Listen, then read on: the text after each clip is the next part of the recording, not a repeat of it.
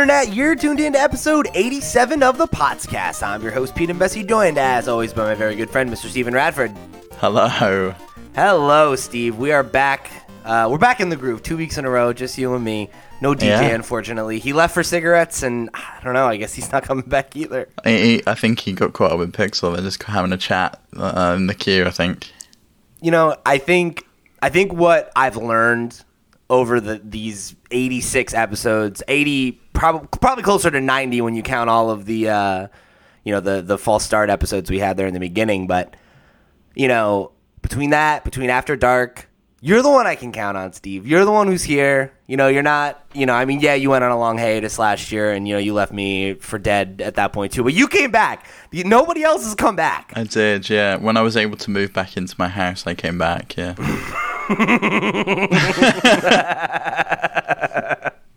Yeah, that was like a good excuse. But so we're back. Welcome back to another episode of the Potscast, LootPots.com's weekly Nintendo podcast, where we get together and talk about all things Nintendo.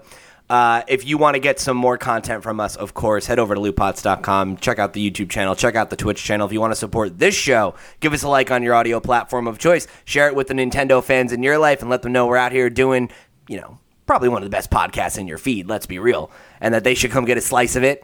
And, of course, the best way to support us is to head over to patreon.com/lootpots, where you can hit us at that $1 level and get access to our Patreon-exclusive show, After Dark, where every week after the show, we keep talking for another hour about other stuff, and it's a good time.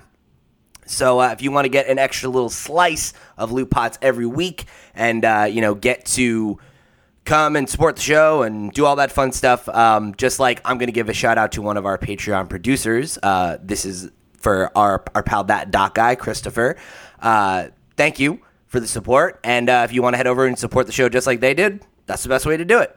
And if you want to be involved in the show, you can, of course, head over to our Discord and join up over there. Head to the Potscast channel and get your questions read on the show in our Mail Pot segment, just like a bunch of fine folks did this week. Or you can write to me at pete@lootpots.com or get our weekly Twitter thread over again at lootpots every Thursday, when we tweet out asking for questions for the show. So, I think that's enough shilling for now, Steve. Let's talk about what we're playing. I'm gonna start because I've got two old games that I want to breeze right through, and then I'll kick it to you for a bunch of new goodies, and then we'll kick it back to me. I don't know if mine you want to talk further on in the show, so we don't. That's the whole problem. I feel that way about things in both of ours. So, all right. So here's what we're gonna do. You go first with your Joy-Con story. Okay. Then we'll kick it to me, and we'll save all your other stuff for later in the show. Okay. All right, good. Yeah. We workshopped it. Let's go.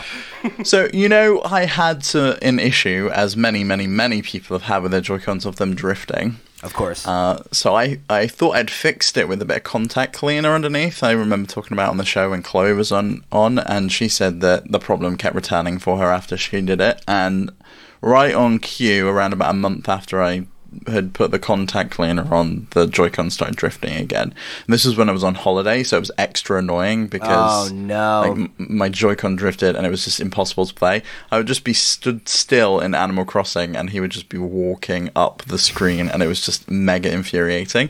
And Macaulay started doing it around the same time as well. Because I had to buy a used Switch when I bought Macaulay's because they were just sold out everywhere at the beginning of lockdown.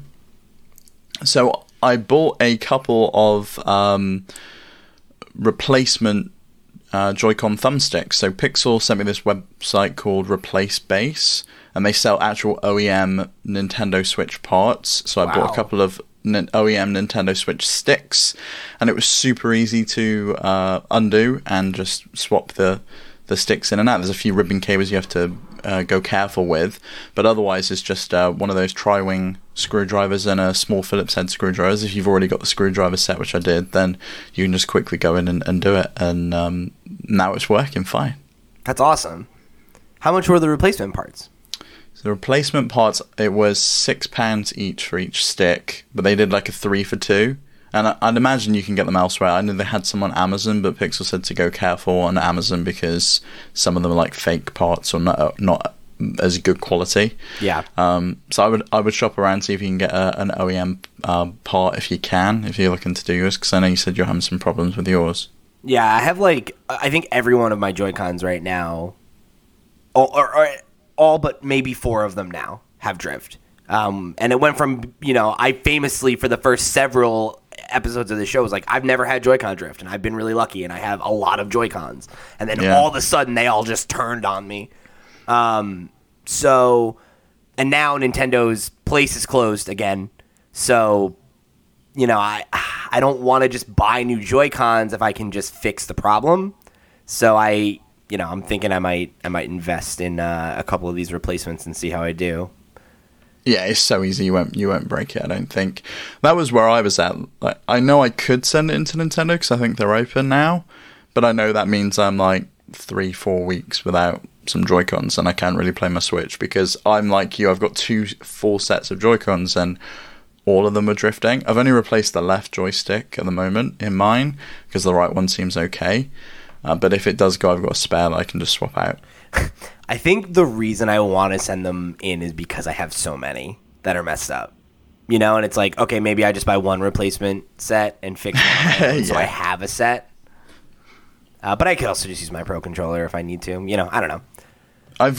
We've also, me and McCall have kind of gone down that rabbit hole of looking at all these custom shells you can get, and I'm toying with the idea of making a translucent set of Joy-Cons at the moment. Yeah. To go they're so expensive. That's the one reason I haven't done it. Is like those shells will be like $90, and I'm like, that's a lot. But they look so good. Imagine having like a old school N64 style see-through purple one. That's what I want.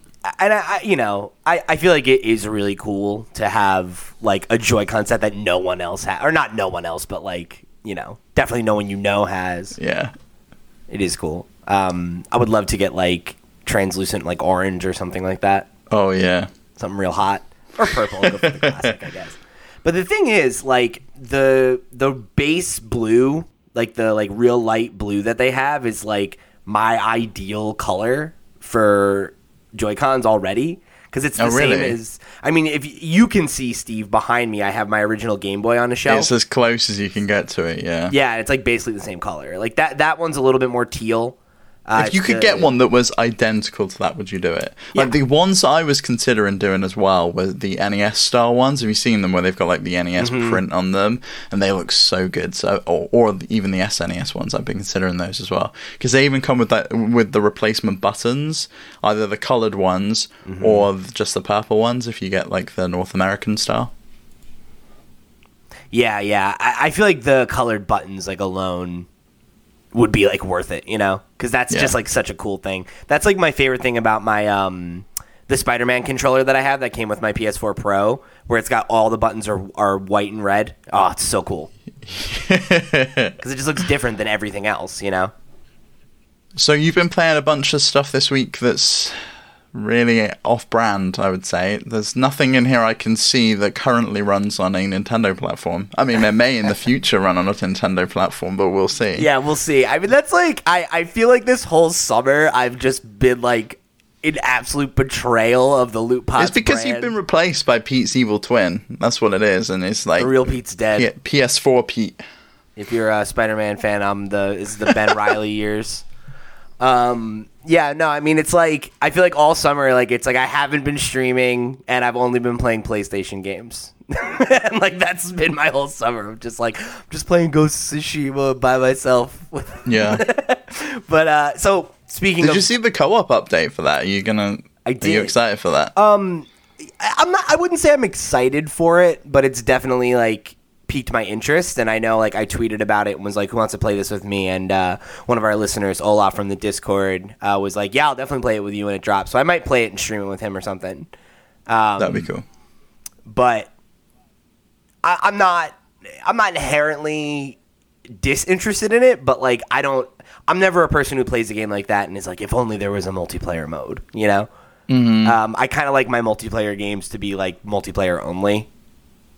That's just a weird thing for me. I don't know.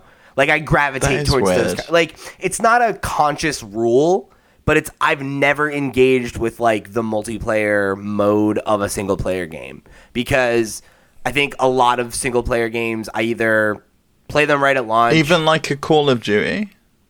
I mean, or you're not talking like that style game? No, I'm not really talking about that style game because I guess like Halo's a great example of like one where like I like both, but like I never played like The Last of Us multiplayer, you know, or like I never played Mass Effect 3's multiplayer, you know, and I just wasn't interested in those things because I feel like those things always feel just like an afterthought to me. It's like, the publisher wants multiplayer. Let's just chuck this boring ass Battlezone thing. Right. And just tick a box and say we've done it. And I feel like with Ghost, I don't get that impression because obviously that's not like a thing that people do anymore. So if they added a multiplayer, I'm sure it's because they wanted to, not because there was like a Sony mandate because none of their other games have that requirement. But it's like... No, I was talking about this with my dad, though. Like, we think the Sony mandate is you've got to include some motion control support. Like, in The Last of Us, it's shake the controller for the light. to get the light. And there's got to be some kind of touch thing. There's no motion stuff in Ghost, but the touch... the touch thing. Is for... Yeah. But they use it really well in that. Like, it's really cool stuff. Like... To swipe up is to get the gust of wind that I told you about. That's your waypoint. Okay. To go left is I forget what left is right now, but down is to bow to other people, and then right is to fling the blood off your blade or to clean your blade and then sheath your sword, which is just... Okay, that's actually quite cool, whereas in Uncharted 4 it was flick some pages in a book. Yeah. And this is just a real cop-out, yeah. Yeah, for this it was like, this is like a natural thing that I do all the time. Mm-hmm. Oh, left is to play your flute, which lets you control the weather. Yeah, that's it. So it's a bunch of stuff that like they make really accessible. Like it's like, you have 4 extra buttons on the controller basically to map like basic functions that you do all the time. But anyway, the reason I brought up Ghost was because this is the last time I'm going to talk about it. I beat the game this week, and then I also got the platinum. Wow. Okay. So I'm done. I've put it to bed. It's on your shelf and it shall never be touched again. It's one of the few games I have the platinum in. The last one I did it for... This and Spider-Man? Spider-Man was the last one I did it for, and then I don't think there are any other like games you actually have to work for the platinum that I haven't in. Like I have others and like because I think I have played like a Telltale game on my PlayStation and like you get a platinum just for beating it, basically. Okay. But yeah, so I think it's like one of like only 3 or 4 that I have. But, one of 2 that I actually worked for. I have 0, and I really don't care about achievements or trophies. That's, I think, a conversation for another day. But yeah, I mean, the thing is, I don't really either. Like, I used to kind of care about achievements on Xbox because when they were still, like, kind of... I don't know, like in the Xbox 360 generation, you know, they were newer and they felt more relevant. And, like, your gamer score was, like, a thing, you know? And it wasn't, like... It didn't really matter, but like me and my friends, I remember had kind of like a loose competition going of like who's got the most gamer score, like who's beaten the most games, like whatever.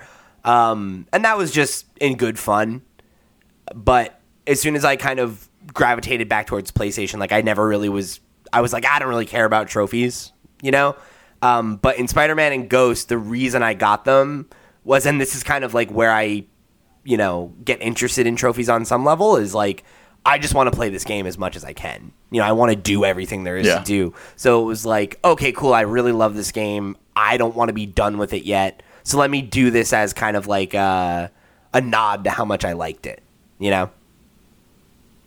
I don't know when I'll do it again, but we'll see what happens. Next time a game strikes my fancy. I briefly looked at the trophies for The Last of Us 2. And I was just like, there's no way I'm going back through this game to find every single collectible. It's just not ever going to happen, and there's no way I'm ever going to get a platinum on this game, so I just gave up. And I think the reason I was down for it with both Spider-Man and Ghost were, like, neither of them had, like, you have to beat the game again, or you have to, like, do this, or, like, it was easy to be done with the game and then be like, oh, cool, I can just go clean up all these tasks I didn't finish. Because by the time I got to the end of the game, I had, like, 80% of the trophies already. Like, I only had to do, like, a few things. That would be the only way I would do it. There's absolutely 0 chance I would ever do it otherwise. Like, I had beaten the game, and then I had 1.5 more sessions. Not even half. Like, 1 more session with it, and then I sat down and played it for another 20 minutes and wrapped it up totally. So, I loved it. I've talked about it for a few weeks, so obviously everyone knows I like it. But you should go play it if you haven't. I highly recommend it. Mm-hmm. So I got back into Persona 5 Royal literally immediately afterwards. Like I said, I played 20 more minutes of Ghost, and then we're like, all right, back to Persona. Let's go. I'm here. Let's jump back into it. What was I doing? I thought you were done. I didn't think there was any chance you were going back to another huge game after. I think I paused it at exactly the right place, because I remember when I picked it back up, Sarah was like, do you even remember what you were doing? And I was like, vaguely, and I actually knew exactly what I had been doing. I just didn't remember where I had left off in this interim period, because like you've played Persona, so you kind of know how it goes, where it's like every palace, there's like you do the palace, and then there's however many days you had left to just bullshit. So I stopped playing after I beat the 5th palace, I believe it is. I don't want to say the character's name because it's a spoiler. But the pyramid. I did that one. Love that one. And when that was done... That's the last one I've done. So any further now is spoilers for me. So never ever to go past that. I did that, and then in the interim period, you have this point where you're waiting for another character to kind of come back into the fray. So that's where I stopped. So when I picked it up, I had like 2 or 3 more days of just like bullshit before the story started advancing again. And I knew what I had done in the story the last time I had played, and I remembered what was coming. So it was like, oh, all right, great. Like, this is a perfect place for me to pick back up and not feel lost. Like, the only problem was that for the first like 20 minutes I was playing, I was like, oh, what are all the buttons again? And then I was just like, yeah, oh my God. I was ranting about this on Twitter. I was like, they need to have some kind of space you can go into, like Smash, where you can just fuck around with all the buttons and figure out what to do. Because I tried going back to Horizon when it was announced for the PC, and I was like, you know what, I want to go back and get into that DLC that I never ever got to because it was ridiculously hard. And the buttons are just impossible. I couldn't figure out how to do any of it. That's why I never played the DLC for Horizon. I was so excited for it, and I picked it up, and I was like, I don't remember how to play. Crap. Yeah. And I also would love to see more games do story recaps like Until Dawn did. Yeah. They did, like, every chapter you would have, like, a recap, like, previously on Until Dawn. And I wish, when I went into, like, Persona, I could have just a recap of everything that's happened up until now if I wanted. I will say, Steve, Royal has something like that. It has like the story so far kind of thing where you can like look at, oh, here's all the beats, so that if you do walk away and you come back, you could read a recap of like what had happened and get caught up again. Because that's a big problem for me. I got as far as you are into it now, and then another game come up, and I don't know if I could pick it back up unless I go back. Or I guess I could talk to you and be like, "Well, how did I end up here? What happened here?" Because you've played it now. You should get Royal. I'm not. There's absolutely zero fucking chance. There's no way I'm getting back to that point. Absolutely no way. Skip the cutscenes, you know. Just if it ever came to Switch, that would be the only time I would pick it up. And I think if it came to Switch, that would be the only time I would finish it, because I loved Golden, Persona 4 Golden on PS because it was portable. I mean, we'll see. Maybe it will, right? Like they've said that that Golden sold really well on PC on Steam. So now they're like, oh, we're gonna bring stuff to other platforms. So we'll see what happens. So then the other game that I played, which is going to lead us into our first news story here, is I picked up the Tony Hawk's Pro Skater 1 and 2 demo. So was it like a blast from the past nostalgia? Oh, dude, it was great. And I'm like, I was in the perfect headspace for it because there's this documentary that just came out last week, which is called Pretending I'm a Superman. And it's like about the development of the Tony Hawk franchise and like how it came to be. Sure. And like kind of the like a brief history of skateboarding and everything like that. And it's a great documentary. I really enjoyed it. And like I came away from it being like, man, I am so excited that Tony Hawk 1 and 2 specifically are getting ported now after just watching this. Because like I'm so eager to play it. And then I was like, oh, right, the demo. That's amazing. So I downloaded it. And like that night I went and jammed on it for like, I don't know, maybe a half hour or something like that. And I've played it a little bit more since then. You can only do 2-minute runs, which is kind of frustrating. So it's like you have to just keep going. Yeah, because they want you to buy the game. But... well, you can only get the demo if you pre-order the game. So I'm like, dude, I'm already in. That's fucking stupid. Just give me free skate. Just give me free skate with just Tony Hawk on this one level. I'd be good. But even so, I've been doing a bunch of stuff. Like, I was just fooling around with it, and I was kind of like setting goals for myself of like, oh, I want to do the 900, and like I need to get my score up and then get enough air, and like I'm trying to remember how to play and all that stuff. And like immediately I was like, oh man, I'm so excited for this game in proper, because like I remember they did the Tony Hawk's 1 and 2 like remaster as like an Xbox arcade game on the 360 like last gen, and it was just like, it just didn't feel right. Like, it didn't have the mechanics down, and this game like looks, feels, smells like Tony Hawk. Like it's got the like the menus all feel right, the sound effects feel right. It's got all the music that you remember, and like the music's constantly playing, and you can skip songs at any time just by pressing R3. So it's like super easy to like cycle through stuff. There's some like weird little like stylistic changes that they've made. Like one weird thing is when your character falls off their board, they like kind of like have this like VHS like rewind effect where it's like, and like then they're back on their board and they kind of like blink out. It's like, it's weird. Like, it's not bad, but it's just like a weird thing. And they added Is that because it's meant to be like someone's following you around with a handy cam style thing? I guess maybe, but I don't know. I feel like it's just like, yo, remember the 90s, bro? And I'm like, yeah, dude, I do. It's cool. Yeah, I lived through them, yeah. And they have like these extra little vocables, which are weird, where it's like if like the character falls, they'll be like, and like stuff like that. That definitely wasn't in the original game, where it's like, you don't need to add that. Like, I wouldn't mind if I could turn that off, but those are the only things that like stood out to me as being like weird or different. Like, everything else was just like, oh yeah, like this is exactly how I remember this, but better, That's good. And plus they have all of the like, not all, but most of the additions that have come through the gameplay, like kind of ported back. So it's a lot like when they did like Fire Red and Leaf Green on like the Game Boy Advance, or then like they did Heart Gold and Soul Silver, where it's like, hey, like here's the spirit of the original, but also all the advancements we've made in the games that you like are here. Like you can do like the wall plant and like, I'm trying to think of what else wasn't in 2. I know manualing wasn't in 2. But either way, like... And so really the only difference between 1 and 2 now is just the areas you go to? Yeah, then? That's why it's 1 and 2. It's like one game with the content of both. Right, okay. Rather than like, it's 1 and 2 on one disc, like the Spyro of the Crash games were. That's how I presumed it was, to be fair. Yeah, it's I like a thought mashup. It was 2 separate games. That's cool. I didn't know that. That's cool. It's like better. It's like what they did with the Crash Team Racing remaster, where they're like, hey, it's the original game's story and style, but also there's like all this other there's content, tracks and stuff from the later games and like extra stuff. It's like, oh, cool. Like characters that weren't in the first game. It's like, oh, that's great. Awesome.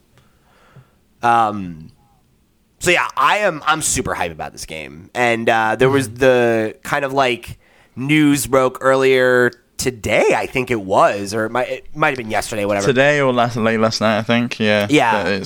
It might be coming to Switch because people found not only like if it was just the Pro Controller or it was just the Joy-Cons themselves, I would have written it off as, oh, that could easily be just them putting it in for the Steam configuration. But the fact that an actual Switch is in the image with 2 Joy-Cons attached to it, that to me signifies that they have a version for the Switch in the works. Yeah, I mean, it's the Switch, it's the Pro Controller, and it's the Joy-Con grip. Yeah. So like the fact that with all of that, it's got to be, there's got to be truth to it. And it's not off-brand for Activision to do that. They announced the Crash game later and then brought it to the Switch. They announced Spyro later and brought it to the Switch. Mm-hmm. It's strange that if they've got it in the works, they wouldn't just announce it and say it's not coming day and date with the other ones. I just feel like this is what they do. Like, this is their strategy, and it's worked out for them. Yeah, because they know people will double dip. It's like, oh, I bought it on the PS4 because I was really excited about it, and now I can play it handheld as well. Right. And I'm one of those suckers. Like, I didn't do that with Crash or Spyro, but I'll definitely do that with Tony Hawk if I get into it. That said, I I was wrong about this one. I didn't think this was going to come to Switch. I remember talking about this in the Discord after the announcement from Jeff Keighley in like the summer game, whatever. And I think I was talking about it with Cronius and was like, I don't know, man. I don't think this one will come to Switch. Like, it looks a little bit too, I don't know, graphically intense. But it's like, yeah, if they're going to just turn all the faders down or whatever, like, why not, right? Yeah, just like the PS1 version again. Maybe a little better. But slightly. Either way, I'm really excited for the game, and my first impressions of it are very good. So I can't wait to get my hands on it. So next up on the news list this week is Breath of the Wild 2's Collector's Edition was listed by a European distributor, WT&T. Yeah, which sounds like it's a type of AT&T. I totally get that. Yeah, it's a weird one, but they're notable because they also leaked The Witcher 3. The port of it that was coming into Switch, which obviously ended up coming true. And if you'll recall, if you're a longtime listener, and if you're not, we had a whole saga of we knew the game existed. This information had leaked about it. We had other things to confirm it. Like, we ourselves knew it was coming, but they just were not announcing it, you know? And we're like, maybe we'll see it now. Maybe we'll see it now. And finally it came. So looking at this, you got to imagine that there's some, you know, where there's this smoke, there's probably some fire, given what's happened in the past. And also, given our own predictions that we felt like the game might have come out this year, you know, well, I'm beginning to think it's next year now because it's 35 years of Zelda next year. I'm already convinced it's coming out next year, but previously we were like, oh, it could come out this year, and if not, it'll be early 2021, like in March, and that was when we didn't even realize it was the Zelda anniversary at the time. Well, and this comes like a day or 2 days after Skyward Sword was on Amazon UK. Right. And like dispatched and sold by Amazon UK as well. So if you're a Zelda fan, there's potentially a lot of stuff coming in the next few months. Or might even be announced. I mean, who knows when Skyward Sword is going to come out? I think we've been hearing that's been a rumor for a while. I think even the producer of the game at one point said that he was working on it. I don't recall that one, but could be true. So yeah, in general, I think there's probably some credence to this. I would expect the game to be coming out. Like, at this point, my money's on March. And then it comes out like this around the same time that the original did, and it's like, hey, like, here's 2. Yeah, which I could see that happening because I only found out that when the actual date for the Mario thing, and I think it's in September. And Jeff Grubb's got like a Nintendo wildcard slot right in between 2 September dates, so I think it's probably we're going to hear some Mario stuff in the coming weeks. Yeah, and then set up Zelda for next year. That would be nice. That'd be my guess. So, I mean, I just want to hear more. Like, I've been itching to want to play Breath of the Wild again, but now I'm at the point where I'm like, I feel like 2 is probably real close, so, like, I'll just wait it out. But, man. I tried to get Macaulay into Breath of the Wild 2, so I didn't have to play it, but I could still experience it when it was on the TV, and they just didn't gel well with it at all. But Mario Odyssey, that was a winner. Yeah, I remember you saying that. It's funny because Sarah has beaten Breath of the Wild a few times since we've been together, and seeing her play it only makes me want to play it again. But, like, I feel like this is what happens every time I want to replay a video game where, like, I was replaying Far Cry 3 and, like, I was having fun with it, but, like, as soon as I got into Persona, I was like, okay, I'm on this now. I don't know that I'll come back to that. Because it's like what I really want is to recapture the feeling of playing it again for the first time, and that's not going to happen, you know?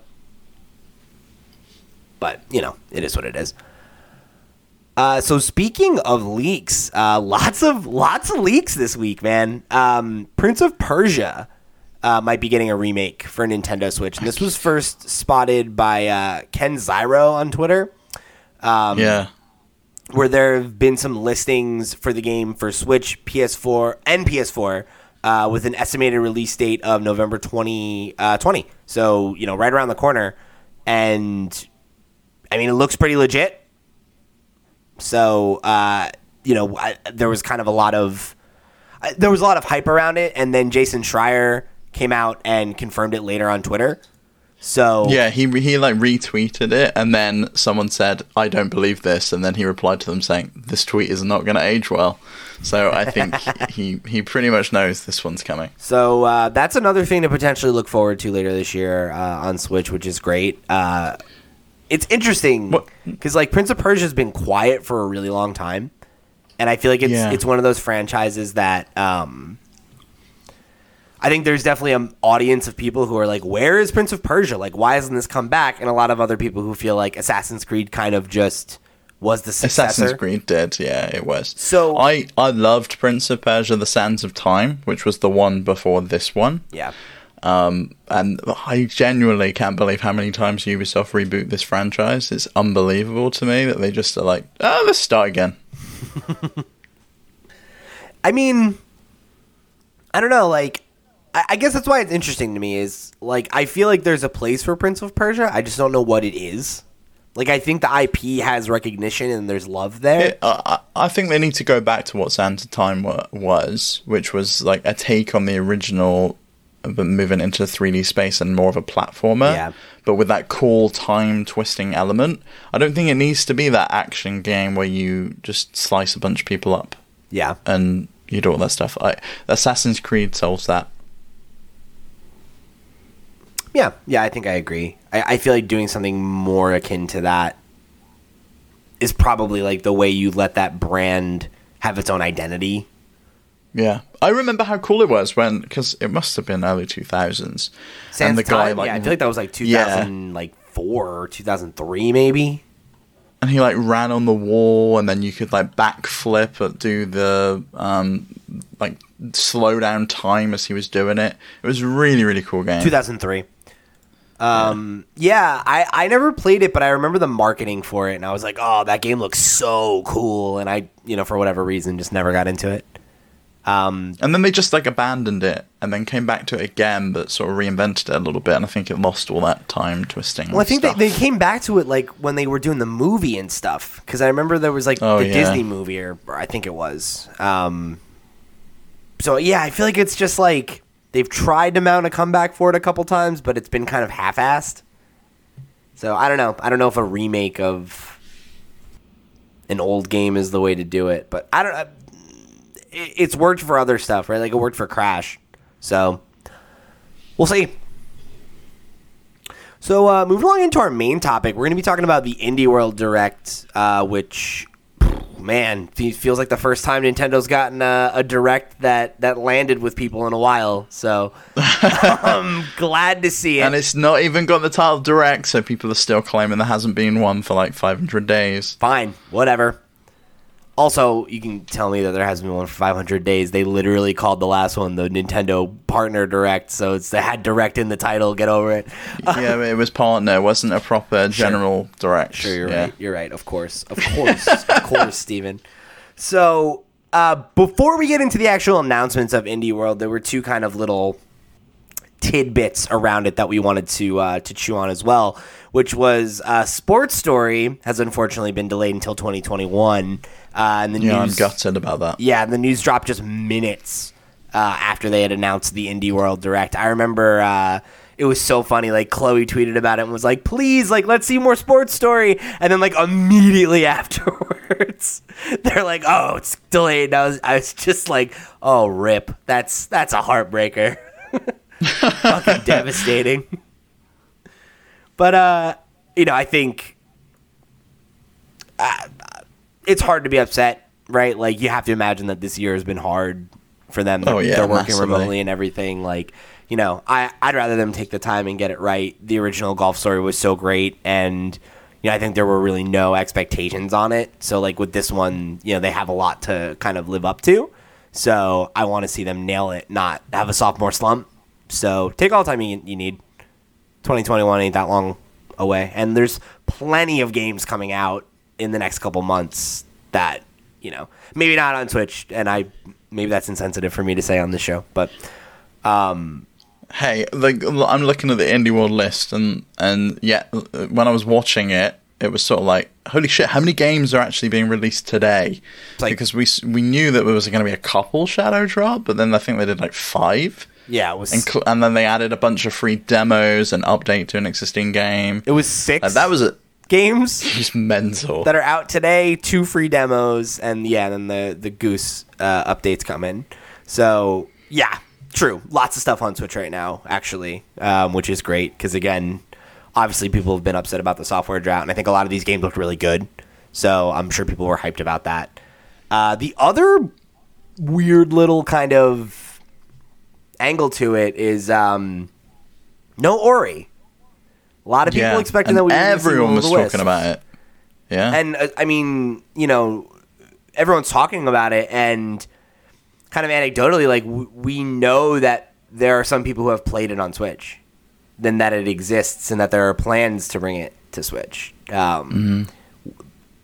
So it's weird. It's weird that like people have it, and we know that people have it and that it's out there in the wild, but for whatever reason, it wasn't here. Like why not at least announce it? Why not at least put it on the horizon? My only guess would be either they didn't want to classify it as an indie and they want to move it to the proper another presentation, or they didn't want to kind of steal the limelight from another game that's very similar. That's fair. Yeah, and I think particularly on the note of it coming to like the proper direct, there is also the rumor that there's going to be a direct like somewhere around the 28th. That's supposed to be like the first proper Nintendo Direct we've had in a while. In over 500 days, Pete. Yeah.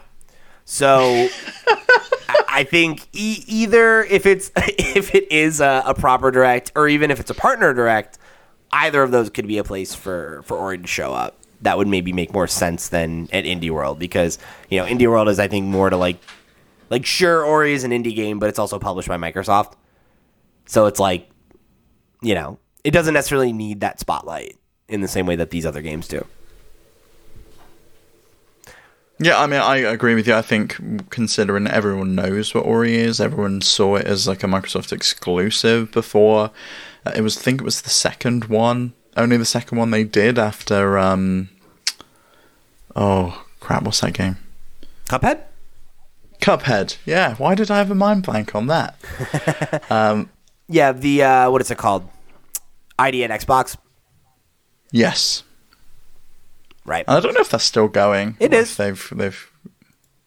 I think that branding still exists. I'm pretty sure that Ori is still considered part of that. That's cool. Oh wait, right? Or do they? I don't know. I'm not an Xbox expert. I have no idea what they're doing. Like they did this Xbox Direct brand thing. I can't even remember what they called it. Xbox 2020, I think it was, and then they dropped it a week after they announced it.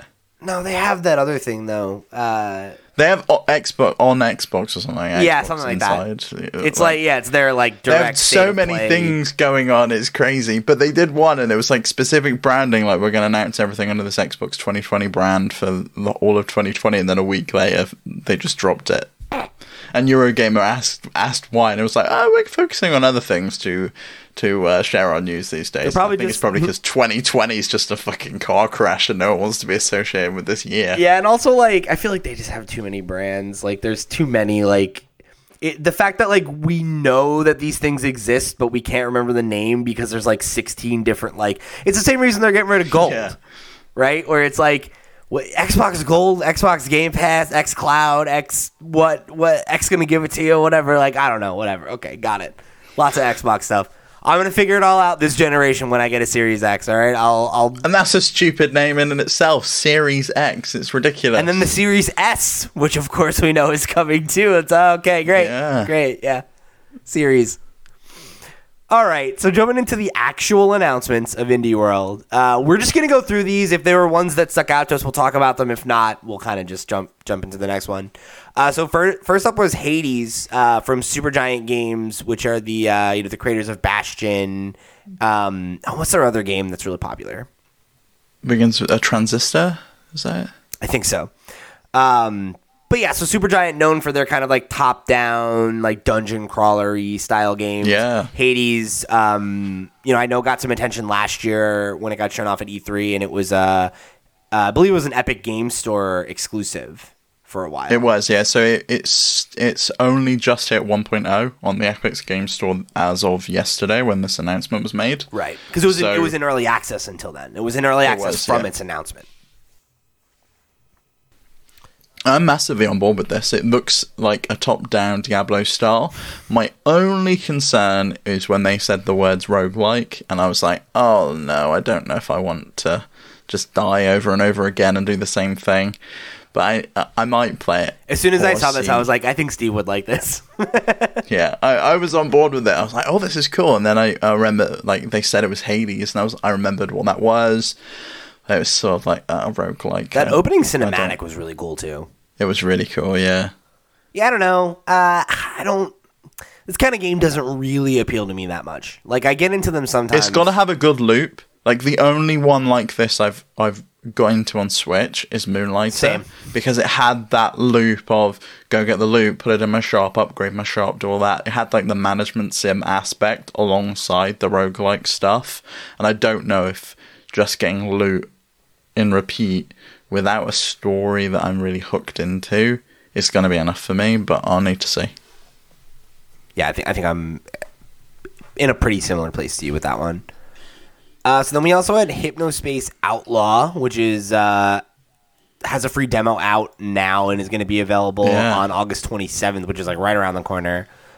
This is one of the ones that... this demo. Yeah, right. This is amazing, this game. I cannot wait for this game to come out. It's like GeoCities, the game. So you log into this early 90s or late 90s operating system, and there's like windows and things, and you have to enforce... there's like copyright strikes and a bunch of other violations that people do, and you have to like browse around the early 90s web and find violations. So in the demo, there's only one you can do, which is find the use of a copyrighted comic on people's GeoCities pages, and you have to like report them, and then you collect the equivalent of Bitcoin. And so I was on this page, and it looked like it was designed by a kid, and it shared like drawings and stuff. But then you can see the user, and she put a status out like, I can't believe you can't even put a cartoon on your own website these days.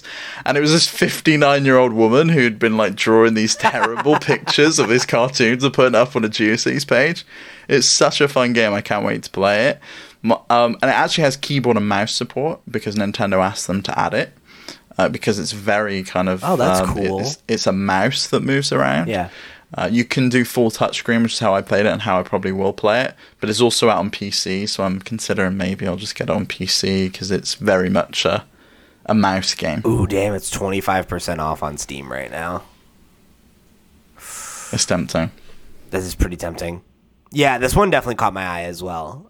It seemed like a fun time. Maybe I'll check out the demo. Check the demo out. Yeah, check the demo out and see how you feel. Because I was sort of like, oh, is this... Because there's a premise. Being a moderator on the internet doesn't sound like a fun thing to do. Yeah. But it's the way it's presented to you. I feel like the nostalgia that I have for the old internet is the thing that like really has me like wanting to check it out. You know? Mm-hmm. I miss it. You go to every website as well, and it has like little MIDI files that play, and you can pause them in the bottom corner if you want to. It's so funny. Honestly, it's so funny. I totally miss that era of the internet. Like, I have such a nostalgic view of like the old West. Everything was so custom, whereas now you go to a page, it's like a Twitter page or a Facebook page. It's generic. The only thing you can customize is an image. Everything else is identical. Even like MySpace was cool because like you're able to like do coding totally and like make it your own thing, you know. But you know, it's how things go. I guess we're just old. We're a couple of old dinosaurs. So then next up was Spiritfarer, which is one of the games that's out now. We've seen this at a previous Indie World, or something. Yeah. But this was the one where you play. Basically, like you have a boat and you're shepherding souls from, you know, after death to the afterlife, and I believe they said it was built like based on mythology in some way or something. Yeah, there's like a Norse mythology that the guy that you replace. So I've been playing this game, and the guy you replace as the Spiritfarer is one of the Norse gods who was like seen as the Spiritfarer. And I think it's why Vikings put them on boats and kind of put them out to sea. Sure. But I'm not 100% sure on all of that stuff. But oh my god, this game's so fun. Like, it's just so calming and relaxing. It has vibes of Animal Crossing because everyone you meet is an animal who somehow is related to you or knows you. And they come and live on your boat, and you have to build them all houses and upgrade the houses. But then it also has like elements of Stardew Valley or something like Fallout Shelter. I was going to say, it very much reminded me of Fallout Shelter. Yeah, so you have to build a kitchen so you can make food and then upgrade your kitchen because certain people want specific dishes. I've just got a vegan that's moved on to the boat, but she's also really fussy, so I have to make her just vegetarian dishes or vegan dishes, but she also won't eat the same thing more than once, so she'll have something, and then if I try to give it to her again, she'll be like, I don't mean to be really fussy, but I've had this recently. And I'm like, for fuck's sake, I've got nothing else here, I have some popcorn. And it's just, it's so bizarre. But you travel around on your boat, you go to islands, you gather resources, and then you use those to upgrade your boat, and it's a really nice loop. There's like fishing, there's all sorts of stuff. You can tend to a garden and grow plants. If you're into that kind of game, if you're into either Animal Crossing Stardew Valley or something like Fallout Shelter, it's a really fun time, and it's not stressful like some management sims. If you don't feed someone, they're not going to die. If you don't tend to your plants, they're not going to wilt. That was what happened with me in Fallout Shelter, where like I had been playing that game around the time that it came out for like maybe like a month or so, and then I had like one really bad string of luck where like my entire base, like everybody died and it just like collapsed basically, and I had like 5 people left or whatever, and I was like, I'm done. That's it. Like, this is the end of the vault. Everyone died. It's over. But I haven't got to the point in the game yet where people move off the boat, which is when... So they do a bunch of... You have to do a bunch of quests for them, so they move onto your boat to fulfill, basically, their dying wishes. Mm-hmm. And so some of them want to go see their past homes and say goodbye to people. And then you have to take them to the door where they basically go into the afterlife. Haven't had anyone move off the boat yet, so I don't know what happens at that point as to whether I'll get someone new come on or if there's like a finite number of people. So I'm not 100% sure how it all works at the moment. This one definitely was interesting to me. It was probably the one that stood out the most to me. Because I definitely do like this kind of game, and I could use like something that's like relaxing and story based. So I'm like interested in it, but I it's kind of the way I felt about most of the games in this, where like there were plenty that I saw that I was interested in, where I was like, oh, like if I was gonna get like a review code or something like that, like I'd definitely be down. But like it wasn't anything that was like, oh, like I need to go buy this. You know, like I'd rather go play this than Persona. But you're not in a place where you're looking for the next game. Right, exactly. Like, you're settled, you've got a huge game to finish getting through, and then probably, like, another ginormous JRPG to do straight after this one, because you're totally masochistic, and that seems to be what you want to do. So, you're not ready for the next game, whereas I think a bunch of people, especially if Switch is their only platform, have been dying for new games. For sure. And so as soon as I saw that Spiritfarer was out, because I was really excited about it in the last time we saw it I think it was in another indie world, I wanted to go get it. I'm glad you're digging it. You saying that you are into it makes me more interested in it.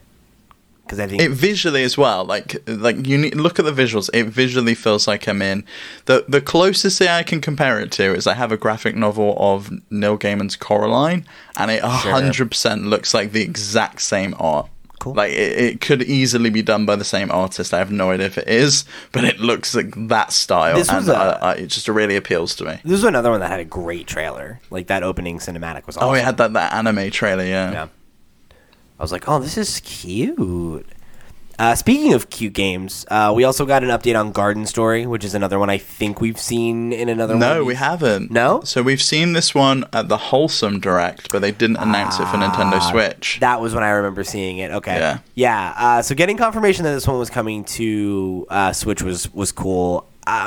This one is another one where I'm like, I think I'm interested in this. Like this That's where I'm at, and I was like, do I like the visual style of this or not? I couldn't decide if I thought it was generic or if it was a bit rough or if I was just totally on board for this. I think it's like I kind of feel that way about the visuals, but it's also just kind of like, I'm like, I don't like, does this gameplay look appealing to me? And it doesn't look unappealing, but it was like, I don't know. Like, I guess I just feel like I need to see more of it. And the fact that it isn't coming out until 2021, it's like, all right, like, they have time to win me over. Like, I'm sure I'll see it at another direct or something. So Yeah. It's one I've got my eye on. I'm not sure if I'm gonna bite, but I think I might. So then we also got Subnautica and Subnautica Below Zero both coming to Switch. I know you've mentioned that this doesn't run well on Xbox. It's dreadful on Xbox. It really is. Hard My to imagine ex used it'll to be play good on this Switch, all though. the time. Well, they did get whoever did the. Is it Panic Button who did the ports for Doom and Wolfenstein on Switch? Yes. They got them to do the PS4 port, and apparently that runs really well. And I would presume they're getting Panic Button to do the Switch port as well. All right, that's cool then. So it may run better than the Xbox version. I might be able to drive with that one then. So then we also, the next one up was Takeshi and Hiroshi. Yeah, see, I loved the look of this, but it was just based on visual style. It was kind of, I think they were like plasticine models. Yes. But then when they showed the gameplay, I was really confused because it was sort of a bit of both. Like, there seemed to be cutscenes were in those stop motion kind of claymation things, but then the gameplay was somewhat totally different, which kind of seemed a bit jarring to me. Yeah, it's like, it looks like the gameplay is like you designing this infinite runner for the little brother character, which, like, I'm with you, where like the art style of the characters, where they're like these claymation kind of like, you know, very cutesy. I don't know, like it's, I like that about it, but the actual gameplay of it, I'm like, I don't know how into this I'll be. And if like it's just stylistically cool and like the story isn't, you know, like super there, I don't know that this will actually be appealing as much as it is just a cool look for a game. You know, I don't know. Mm-hmm. It's out now, so I'll have a look at some reviews, see, like, look at some YouTube videos. I'm sure there's people on Twitch playing it. Yeah, someone's playing it out there, so maybe I'll take a look, because this one definitely like piqued my interest, but I don't know. Not totally sold on it. Similarly, this next one is another game that's out right now. I was interested in it, but I'm not totally sold on it either. This one was called Raji, an Ancient Epic, which was really cool because this comes from a studio out of India, and the entire thing is based on like Indian mythology and architecture and just a lot of stuff that you don't see in games. Yeah, we never hear about that in Western culture, I don't think. No, and I'm like super interested in Indian culture and like the mythology and the architecture and like just I think their culture is really interesting for the same reason that I feel like Chinese culture is really interesting, because it's so old. You know, like it's they're this old world culture that like has still, you know, continued evolving like after all this time, you know? So like that has always been really fascinating to me. And obviously it's just so different than ours, right? Like, so on that ground, I'm really interested in it, you know, where it's like, that's really cool. Like, I would love to like play a game from an Indian developer and like get that vibe, because I've never played a game with that feel to it. But like the actual gameplay didn't look that appealing to me, and it didn't look bad. It was just like, I don't like. Again, this is just like isn't really the kind of game I generally gravitate toward. Mm-hmm. I'm with you. I thought it looked visually very good, especially from a small indie studio. But I don't know if it's enough for me. I mean, it might be one that I kind of see the reviews. I know Parker at the Fanatics 4 has been playing this one, so I might tune into their podcast this week and see what he has to say. Yeah, I'd definitely be interested to hear what he's got. I think it's also like the kind of thing where like these are all games, or a lot of these games are games where I like kind of wanted to be like, hey, can I get a code? Like, I'd love to try this, but I'm not totally sold on it, and like maybe they'll let me get one and I could stream it or something like that and give it a shot. because I want to get my hands on it. Like, I want to kick the tires on it and see if it's for me. But I think it's just like you said, where like I'm not really looking for that next game right now. So like dropping $20 on an indie that I'm not sold on is like kind of a tough sell right now. Yeah, you know, it's not. I think it's easier to do it when it's a franchise. Like if Nintendo tomorrow was like, "Here's the Mario pack, the Superstars or whatever it is, All Stars." Be like, oh yeah, cool. You'd go buy it in a second. Totally. But when it's something you never heard of, not so much. And it's not even like it's a huge hype game. Like Fall Guys, it was like you might not have been interested in getting Fall Guys, but when everyone was talking about it, it's like, all right, I gotta get it. I gotta get a taste of this. I gotta jump into it. Yeah, I totally know what you mean. So then next up was another management sim. This one's called Bear and Breakfast. It's oh my god! You run a little bed and breakfast, and you're a bear.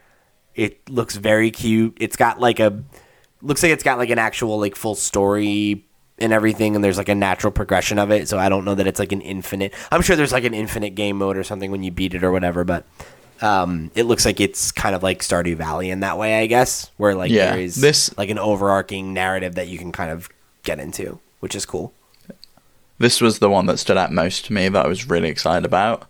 I love the visual style. I love this kind of game. So I'm very much going to keep an eye out for this one when it lands in 2021.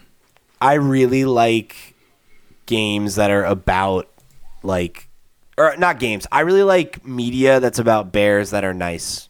Is a thing that I've noticed. Like I like bear characters. So the fact that it's so you like Paddington and stuff, yeah. I did like Paddington a lot when I was growing up. Yeah. Yeah. What is that? Just like a British dig, or no? Like, I'm just curious. I was just saying, you like stuff like Paddington. It's not a dig. I liked Paddington when I was a kid too. I used to have a Paddington teddy bear. He had a raincoat and a red hat. I had sheets. Paddington I think I might have had those as well. Yeah, they're good. Also, We Bare Bears. Great cartoon. Very wholesome. About 3 bears that are all nice bears. So, do you remember Hey Arthur? Did you ever have Hey Arthur? Did you ever watch that? Yeah. He wasn't a bear, though. Was he not? There was a bear in that, though. He's an aardvark. An aardvark. No, there's an aardvark in it. I'm sure he was a bear. No, I'm telling you. It's Arthur the Aardvark. Google it right now. Okay. There's definitely a bear in there because there's like that thing. We're going to talk about this on After Dark. We're going to talk about this on After Dark. There's that meme, and he's got his headphones like this on the side of his head, but his ears are up the top. But he's not a bear, I'm telling you. Okay. I'll bet money on it that he's not a bear. Okay, I'm not Googling that. We'll look it on After Dark. Save it for After Dark. All right, so next up was A Short Hike, which is also out right now. This is one I've heard a lot about, actually, like when it came to PC last year. So this is one I was really interested in. I really like the art style. It looks cute. This is one I think I'm definitely going to check out.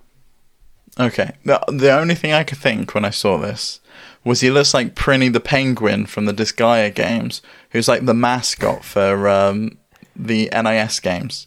That's funny. That's literally all I could think of when I saw him. Because he looks exactly like it.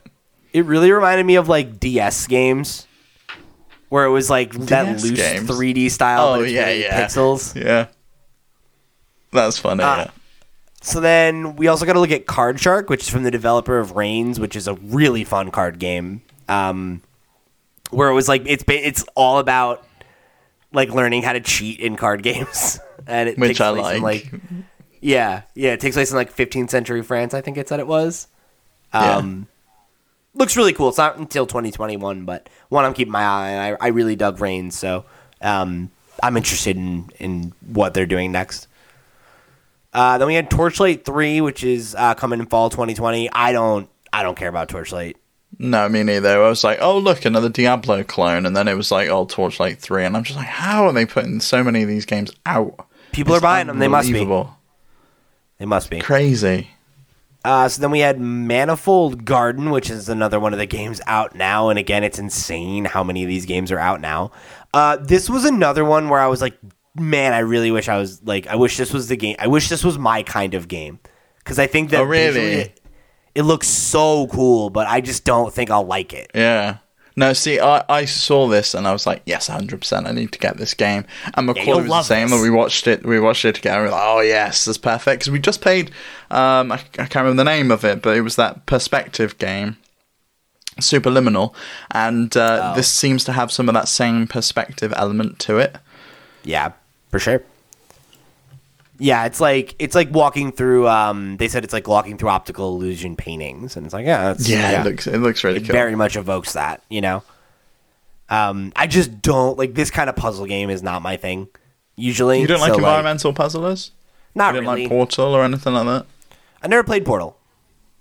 Wow. Okay. Yeah, it's a major gap for me. That needs fixing at some point. Oh, we should do like a series on that. Like, what are our major gaps? And that'd be fun. And then play them and review them. Yeah. And it should be with someone who's like really big into the game. Like, and you can just trash talk it if you don't like it. And you can see how hurt they'll get. Like, we can play Metroid with Max and he'll be like, this isn't very good. Why have I got to keep going round and round and round in circles? And he's just like, they're crying. So then next up we had Evergate, which I saw more than one person compared to Ori. It has that kind of vibe to it. It's Metroidvania. Definitely. It's got a similar kind of like childlike main character, very, very cute art style. Not really for me. Like it looks good, but I just don't. I'm not a Metroidvania guy, and I think if I was going to play a game like this, I'd just try Ori because I've never tried Ori. Yeah. So. And then that was the last game before we got a sizzle reel, which just had a ton of games in it. None of these really like jumped out at me. I know that you had said the Red Lantern interested you. Yeah. I think we've seen that one previously. We have, yeah. We've seen most of these previously. The only other one that interested me was Unrailed, which I downloaded. It's like a voxel style train game. That was the only other one that really stood out to me in the reel. I also was interested in the Red Lantern. That's the one, the Iditarod thing, where you're like, you got the dogs and you're trying to survive. That looks really cool, actually. And now we've got a date of autumn 2020, and we know it's coming out this year, unless obviously that changes, because there was that disclaimer again that COVID might change things. But I'm hopeful that if they're given a date of autumn 2020, this close to autumn 2020, that they'll be able to keep it. Fingers crossed. Yeah, that would be a cool one. Give me something to play on the Switch this fall between PS5 games. And then last up, we've got a free Untitled Goose Game co-op update, which, oh man, is that a delightful proposition. Yeah. I just wish this had come sooner, because it would have been the perfect game to play with Macaulay, but we've now both played Untitled Goose Game. And so I don't know that we'll go back, but I don't know if you've seen any of the details that you can basically put one of the geese in a box and just drag them around. It just looks so funny. Yeah, it definitely is like a really fun idea. I kind of feel the same way though, where I feel like I've kind of had my moment with that game. Yeah. I feel like it would be a fun thing to stream, but like if you can only do local co-op, obviously that's a little tough right now, unless we were to do it like with Macaulay or Sarah. So we'll see. I was hopeful. Cool that it's free. Yeah, it's very cool that it's free. I was really hopeful for like a paid DLC with some additional levels, or even some additional puzzles that they put into the levels that already exist. Same. But just like something else to get me to go back, rather than just you can now play 2-player. And I get that the 2-player free update is great. They didn't have to do that. And obviously we're getting a physical version as well, which is also awesome. But yeah, I just hoped for something more selfishly. Yeah, I would say I agree with you there. All right, so before we wrap the show up, we're going to jump into the mail pot real quick. We got a couple here. The first one comes from Asobi over on the Discord. He says, do you multitask while gaming, a.k.a. listening to music/podcast while playing something not super story-heavy or while grinding? Do you know the thing I do most with these kind of games is I'll take my Switch handheld and I'll just have TV or YouTube on while I'm playing the game. And I'm not really paying attention to the TV, like I'm kind of listening and I'll look up when I need to. But that's pretty much how I played Animal Crossing. I was handheld while we were watching like a TV show we'd already seen before or something. But we were like binge watching The Good Place while I was playing Animal Crossing, for example. Yeah, same. I definitely do that with that kind of game. But I do the podcast thing sometimes. It depends on the game, though. Like when I was playing Ghost, and I was like wrapping up stuff for the platinum, and I was just kind of like checking boxes and not really like the story's over and everything. I had like a podcast on. I was actually listening to Kind of Funny Spoiler Cast with the game's director while I was that's cool. like wrapping it up, and I had like just finished the story the night before. So it was It's like a director's commentary kind of thing then. yeah, it was like, oh, this is a cool experience, you know? So that it's something that I'll do from time to time, but I'll also do that with like certain multiplayer games, you know, like when I inevitably dip back into League of Legends, as I do every year for some amount of time. I'll often do that. Like I'll like have TV on, or I'll be listening to a podcast. Yeah. Or I was doing it last week when I was playing Mario Kart. I was listening to Triple Click and playing some Mario Kart. One more call, I was playing Minecraft. Yeah, which was quite nice actually. Yeah, it's like a nice way to like, you know, like keep your hands busy if you're like trying to listen to a show. But because I don't usually just like sit and watch a podcast or listen to it, you know. But like, no, I can't. No, I like to kind of like have it while like I usually will do that while I'm like shopping or doing chores or whatever. But if I have a show that I'm like, I got like 20 minutes left and I want to finish it, sure, I'll pop on this game that I'm chipping away stuff at. So this next one comes from another one of our members of the Discord, one of our patrons, that Doc guy, who's actually again the Patreon producer of this episode. So thanks again, Doc. Do you think Sony will ever play nice with other developers / publishers like Microsoft and Nintendo? And following that question, which is more of a personal one than anything, do you think they'll ever let Level 5 do anything good again? I don't know. I think it's tough because I think the reason that Sony is less inclined to do things like that is because they're on top.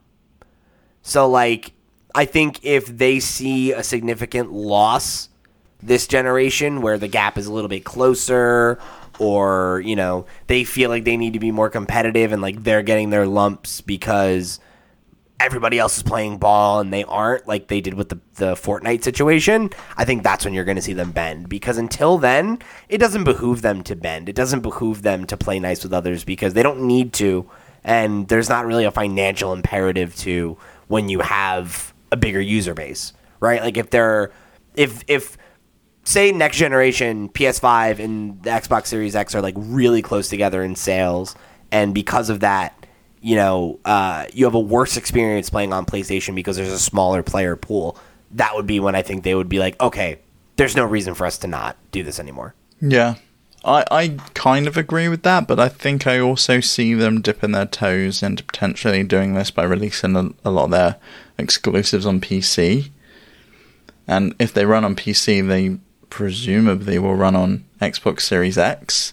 And I think it, again, depends on how well the sales go for the PS5. It really is just about who's on top. I don't think Microsoft really wanted to play ball when they were number one with the Xbox 360, and I don't think Nintendo was really working with Sony when they were going to do the PlayStation thing on the SNES. They just decided to do what they wanted on their own. Yeah, I think you're right. As far as the Level 5 thing, man, you're asking the wrong cat. I'm sorry, I don't know. They're doing Yokai Watch, so I think that's probably what they're going to do until that's not popular anymore. Because that's printing money, baby. Didn't they do the Professor Layton games as well? It doesn't look like Are they it. still doing those, or no? Oh, you know what? They did do some of them, anyway. They haven't done one in quite some time, though. Oh, well, that's all I ever knew them for. The last one that they did was Professor Layton and the Azran Legacy, which came out on DS in 2013. Looks like it was the last one. Wow, okay. A long time ago. Since then, it's... Oh, you know what? They did Layton's Mystery Journey, actually, as well, but that was... That's the phone one, isn't it? It was also on 3DS, but... Oh, okay. Yeah. But yeah, mostly Yokai Watch and Snack World and some Ni no Kuni here and there. But they've been doing a lot of mobile stuff, so... I don't know, man. They're all over the map. I really want to try Yokai Watch just because I love the box art for that latest game. It just looks so cool. But I've never played them. Yeah, I just think like I'm too old. Pokemon's my monster game. I think I've been talking to someone who like followed me on Twitter, and they're just a big Digimon person, and I can't relate to that at all. Oh, dude, I loved Digimon when I was a kid, and my boy Marco from the Comics Pals is like a huge Digimon fan. I definitely fucks with Digimon, but like I like the anime more than like I played some of the games on the PlayStation 1, like Digimon World 1 and 3 are both really good. I didn't really like 2 that much, but after that, I don't really have any experience with them. But Digimon World 1 and 3, it's good stuff. Okay. This next one comes from Kai of All Snacks from the Discord, aka Zaid, who writes in by email sometimes. Says, are you at all interested in Genshin Impact for the Switch/PS4? Seems like it is a Breath of the Wild clone, so maybe worth checking out. P.S. Pumped to see Pete is hopping back into P5R, and Steve, you need to get back in. I'll buy you Royal if you decide you want to hop back. You got an offer for a free game here, Steve. Come on. I do need to finish Persona, but I'm just looking at Genshin Impact, and yes, it's 100% a Breath of the Wild clone, but a little bit more anime. I'm not interested. I'm ready to play Breath of the Wild, and if I'm gonna play a clone, I'm still waiting on Gods and Monsters from Ubisoft. That to me seemed like such a cool game. I really hope they give us some news on it at some point. Yeah, I remember seeing this in, I don't know, like it was in like an event recently or something, or like I remember seeing a trailer for it and having the same thought of like, yeah, it looks like a Breath of the Wild clone. That's kind of interesting, but I'm kind of generally with you on that one, Steve, where it's just like nothing about it really jumped out to me aside from the fact that it looks like a Breath of the Wild clone, and like I don't know. Like I don't really need that. I feel like Breath of the Wild 2 is around the corner, so if it comes out and it like really, really hits and people are like, no, like this is great, you should check this out, you should fuck with this, like I could see myself giving it a shot maybe, but in general, like anime style games are not really my jam, so I don't know. And then our last two here come from our own Chewy Plays, who says, you can pick one existing Mario spinoff to go mobile. Which do you pick? I don't even want that. Like, that's like such There's one I want. What? There's one I what want. do you want? Well, it's Chloe wants, because Chloe, who said she was here in spirit, said she wants to add her 2 cents, which is golf, and that may be a product of a sports story getting delayed, so I can relate to that. But the one I want, and it's a little bit of a cheese, Captain Toad's Treasure Tracker, because I think that would be perfect on mobile, and you could do some really cool things with like swiping and tilting and all the stuff that you get with a phone. And I think that would make an actual fun game, but it won't work because it doesn't have gems and ads and ways to suck money out of people, and people don't pay for mobile games. Yeah, that's my thing, man. Like, it's not a fun opinion, and I don't like shitting in people's cornflakes, but I don't like mobile games. And that's why I don't like mobile games. I think, like, I already don't like the platform. Like, I don't really like playing games on a touchscreen. So there's already, like, a barrier of interest for me there. And I think when you couple it with the fact that a lot of mobile games are, like, super shallow and are very based around getting you to engage with microtransactions, like, it's just not for me. And, like, I think a lot of the quote-unquote core gamers that I know who do play mobile games are like, well, it's like a time waster. It's a good time waster. And it's like, I don't have time to waste at all. So, like, if I'm going to play a game, I want to play a good game. And if I'm just trying to, like, waste time on my phone, like, I'll read, or I'll scroll through social media or something. Like, that's what I do to bullshit on my phone. So I just, there's not really any of the mobile games from Nintendo that have really struck a chord with me either. Like, I played Fire Emblem Heroes for a little bit, but, I fell off of it pretty quickly, and that's kind of been my experience with every one of them. Like, I played Pocket Camp for a little bit and lost interest, and, they're nothing but like a distraction at the end of the day when they do come out. So when Nintendo recently kind of like we learned that they weren't going to be focusing on mobile anymore, like that's great news for me because I don't, I don't really want to see more of these games. Like, I always hoped for the best for them because, you know, the more money Nintendo makes that they can funnel into games that I actually want to play is great. But, yeah, I don't really, you know, except for the odd game like Florence, which was like a premium game that I bought and loved. Mobile stuff just doesn't appeal to me. Last question of the day, another one from Chewy says, what Nintendo franchise are you surprised hasn't gone mobile yet, and why is it Nintendogs? That is actually a great idea. That would totally work as a mobile game. And I'll tell you what, I might even fuck with that, because I do like Pet Sims. So I could see that. So there's cats in there. Like, you know, when they did Nintendogs and cats. Yeah, that'd be great. I could get down with the cat ones. Well, you're not allergic to virtual dogs, Steve. I know, yeah, that's true. But, you know, I've got a special place in my heart for cats. Yeah, fair enough. I honestly I can't think of a better answer than that. No, there isn't one, I don't think. I was thinking, the only things I could think that you could do is like, you could do a WarioWare style thing. You could do Brain Age and just bring over like Sudoku and all the Brain Age is a good answer too. I could see them doing like Metroid just to give them something to play because haven't had a game since like 1980 at this point. I feel like Wii Fit would be good too. A fitness one. Well, you got Ring Fit now, so I don't know if they would even do something. They could do like a companion app for that. Like keep doing your Ring Fit adventure stuff, put it in your pocket, go for a run, and it actually tracks like running and things. And then when you come back, it gives you all the like Ring Fit points that you can then use in the game. Yeah, I think those all would make sense. Pikmin might work as well. I was thinking that too. I was like, Pikmin as like a tower defense could work. Yeah, that could work. Because everyone plays Clash of Clans for some reason. Yeah. I mean, tower defense games are fun. So, I don't know. I could see that working as well. That's probably... Oh, Star Fox could also work as like a... You could do like a gyro rails thing. Move that, yeah. Yeah. That could work for sure. Cool.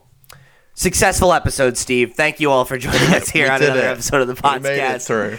Remember, if you want to show your support, give us a like, give us a share. Head over to Patreon, get After Dark, which we're about to hop into just for $1.